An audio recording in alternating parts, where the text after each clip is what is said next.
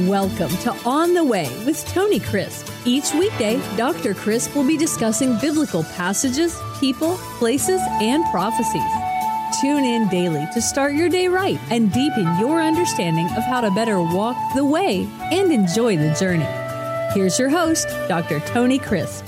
Welcome to On the Way. This is Tony Crisp, and this is the 365 Bible Reading Plan. Today is July the 10th, and our passage for today is Jonah chapter 3. Jonah has been in the belly of the great fish that God had prepared to deliver him to the shore where he could do what God originally called him to do. You read the book of Jonah and read it over again. It is chapter by chapter, a great story. It's a short story, but it is told in cultures and has been for the last almost 3,000 years. And it will be told until Jesus comes again. As you know, Jonah was running from the presence of the Lord. God sent a storm. The sailors, the mariners who were probably Phoenicians, experienced men, feared God and repented. They threw Jonah overboard as a last resort. They did not want to do it, and they knew it would be certain death. As soon as they did, everything stilled. Supernaturally, God did what only He can do. He prepared a fish, not a whale, not some fish that is still swimming in the sea. This was a special fish that God prepared. That's exactly what it says. And when the time was finished for Jonah to repent and get right with God, then he was delivered to the seashore and he made his way to Nineveh. Now we're going to pick up the story in verse 10 of chapter 2, which is part of chapter 3 in the original text. So the Lord spoke to the fish. Isn't it amazing? God is sovereign. He is the creator. And it vomited Jonah onto dry land. Now the word of the Lord came to Jonah the second time. And here's what he said, "Arise, go to Nineveh, that great city, and preach to it the message that I will tell you." This wasn't something that Jonah needed to come up with. All he needed to do was to follow God step by step. Now this is instructive for all of us. God didn't even tell him what the message was going to be specifically until he obeyed what God had given him to do to start with. God is not going to give us any more light to do anything until we first obey what he tells us to do. You see, the way we walk with God is step by step. I've said it over and over again. How do you eat an elephant? One bite at a time. The journey of 1,000 miles begins with the first step, but there has to be the first step. You see, God has done his part. Now it's up to us to do our part. God had been good to Jonah. He had given him a good city to live in a beautiful part of the land of Israel. Obviously, he had the call and favor of God upon his life, and God asked him to do something, and he went in the opposite direction. I'm talking about the opposite direction. He went to the place, the jumping off place, as my grandmother would say, to the place to where he could go to the end of the earth, the farthest part of the Mediterranean that was known to man at that time, so that he could escape the will of God. Friend, you and I cannot escape the will of God. Oh, we can run from God, but God is with us anywhere and everywhere we go. And that is why, over and over again, God says, you cannot run from me. All you have to do is go back to Amos, go back to the other prophets, the ones that we're going to see. David said in one of the Psalms, if I make my bed in the uttermost part of the sea, you're already there. If I make my bed in hell, behold, you are there. You see, God is omnipresent. There is nowhere where he is not. But God doesn't manifest himself everywhere. God knows what's going on. He's omniscient everywhere. And he is all powerful everywhere. He is sovereign. There is no part of his creation or anywhere that he is not. He knows it all. And so he told Jonah to follow him. And so Jonah arose and went to Nineveh, according to the word of the Lord. Now, Nineveh was an exceedingly great city, a 3-day journey in extent. From all the research I can do, it's over 50 miles from one side when you entered Nineveh before you got to the other side, what we would call city or provincial limits. The town population of Nineveh itself was said to be, at this time, and these are fairly conservative figures, 250,000 people. This is by far one of the greatest moves of God, a revival of any city anywhere in the Bible.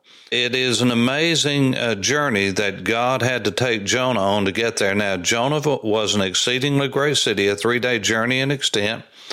And Jonah began to enter the city on the first day's walk. Then he cried out and said, "Yet 40 days, and Nineveh shall be overthrown."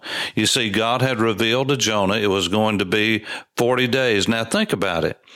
God had already been merciful over and over again to these people, and now he's going to give them time. He's going to give them a time span to repent, just like God gave during the days of the antediluvian world of Noah, when the Bible says that he preached and said, "My spirit will not always strive with man, yet man's days will be 120 years. God gave the people of Noah's day 120 years to repent. Now think about it.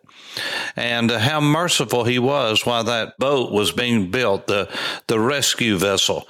And so what did the people do when they heard that God was going to judge them? I mean, here was Jonah, and he had a living testimony that the God of heaven is alive. There's no telling what God did in these people's hearts to get them prepared for this. We know there were many earthquakes during that time. We just don't know how God got their attention, but they were sure ready and prepared when Jonah came.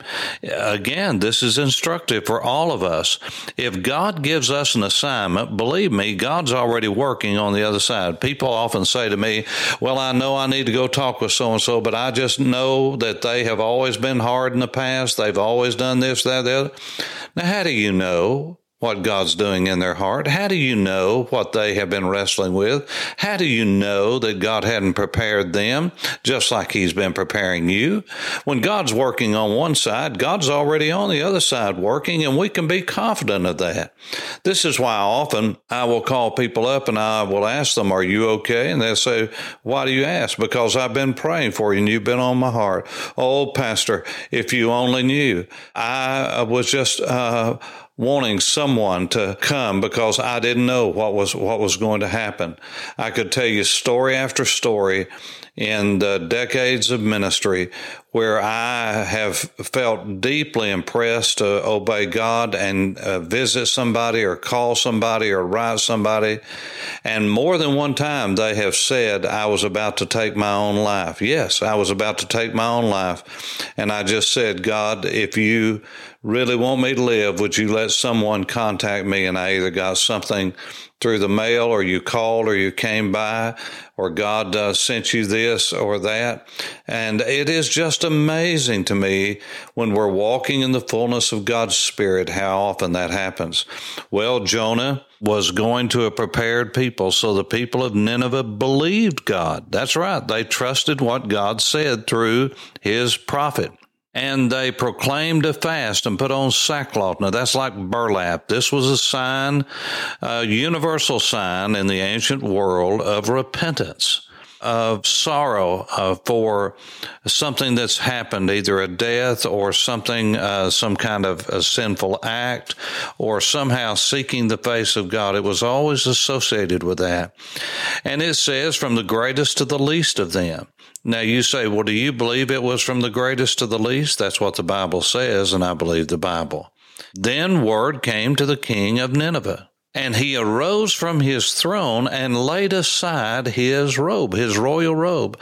He covered himself with sackcloth, just like the rest of the people. Why?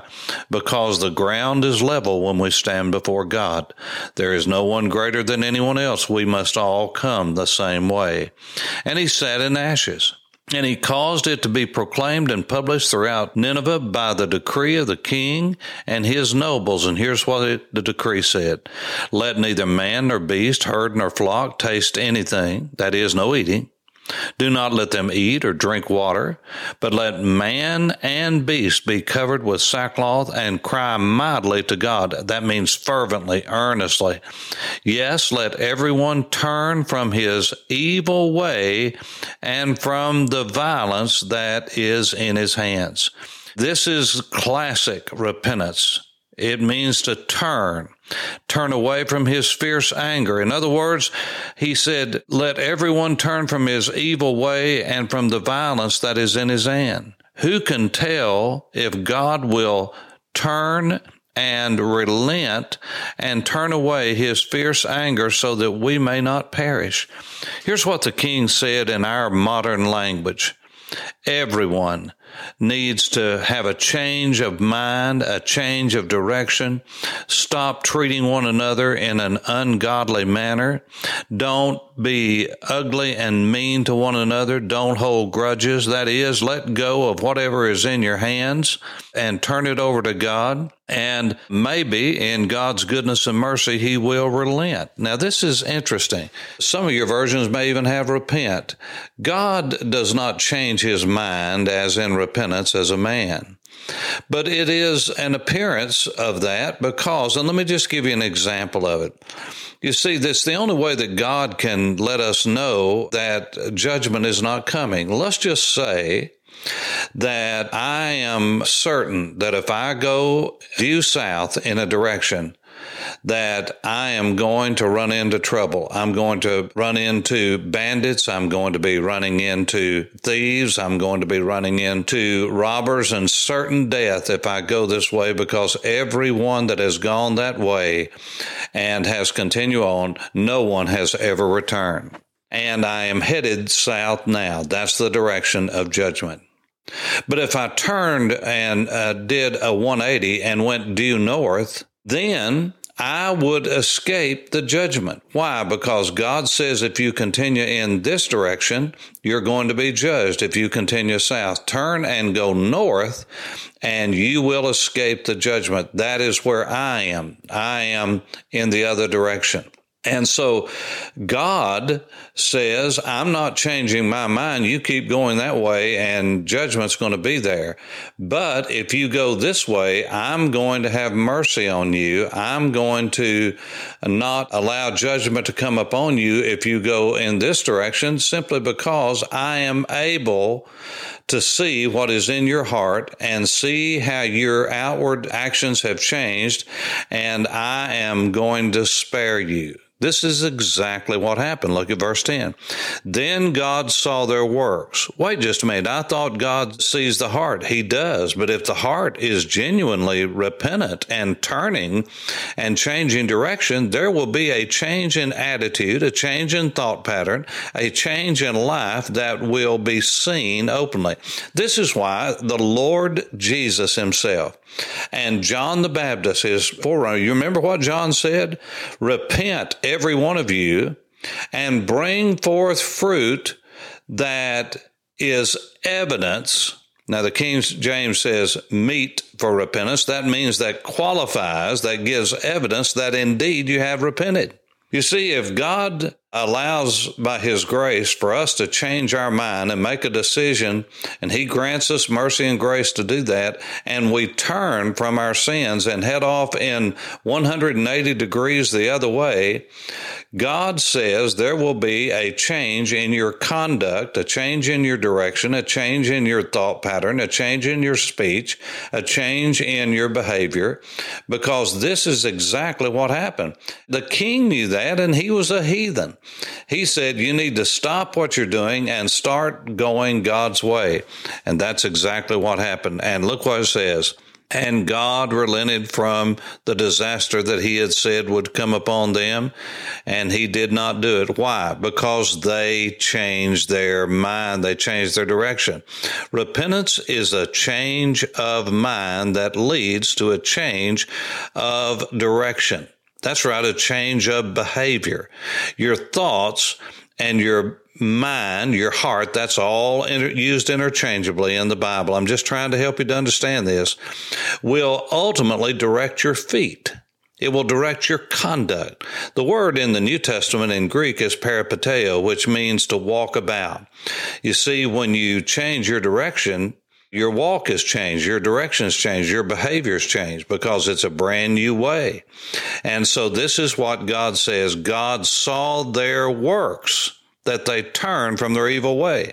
Now you say, well, God saw the heart. God saw the heart, yes, before he saw the works, because the heart and the mind always precedes our actions and our attitudes. I pray that lessons will forever be learned from this book of Jonah. For On the Way, this is Tony Crisp. Thanks for listening to On the Way with Tony Crisp. Tune in every weekday for information on biblical passages, people, places, and prophecies. Fridays are for your questions. Email your questions to questions@tonycrisp.org. Then just listen for your question to be answered on Friday's podcast. That's questions@tonycrisp.org. Thanks for listening and have a blessed day on the way.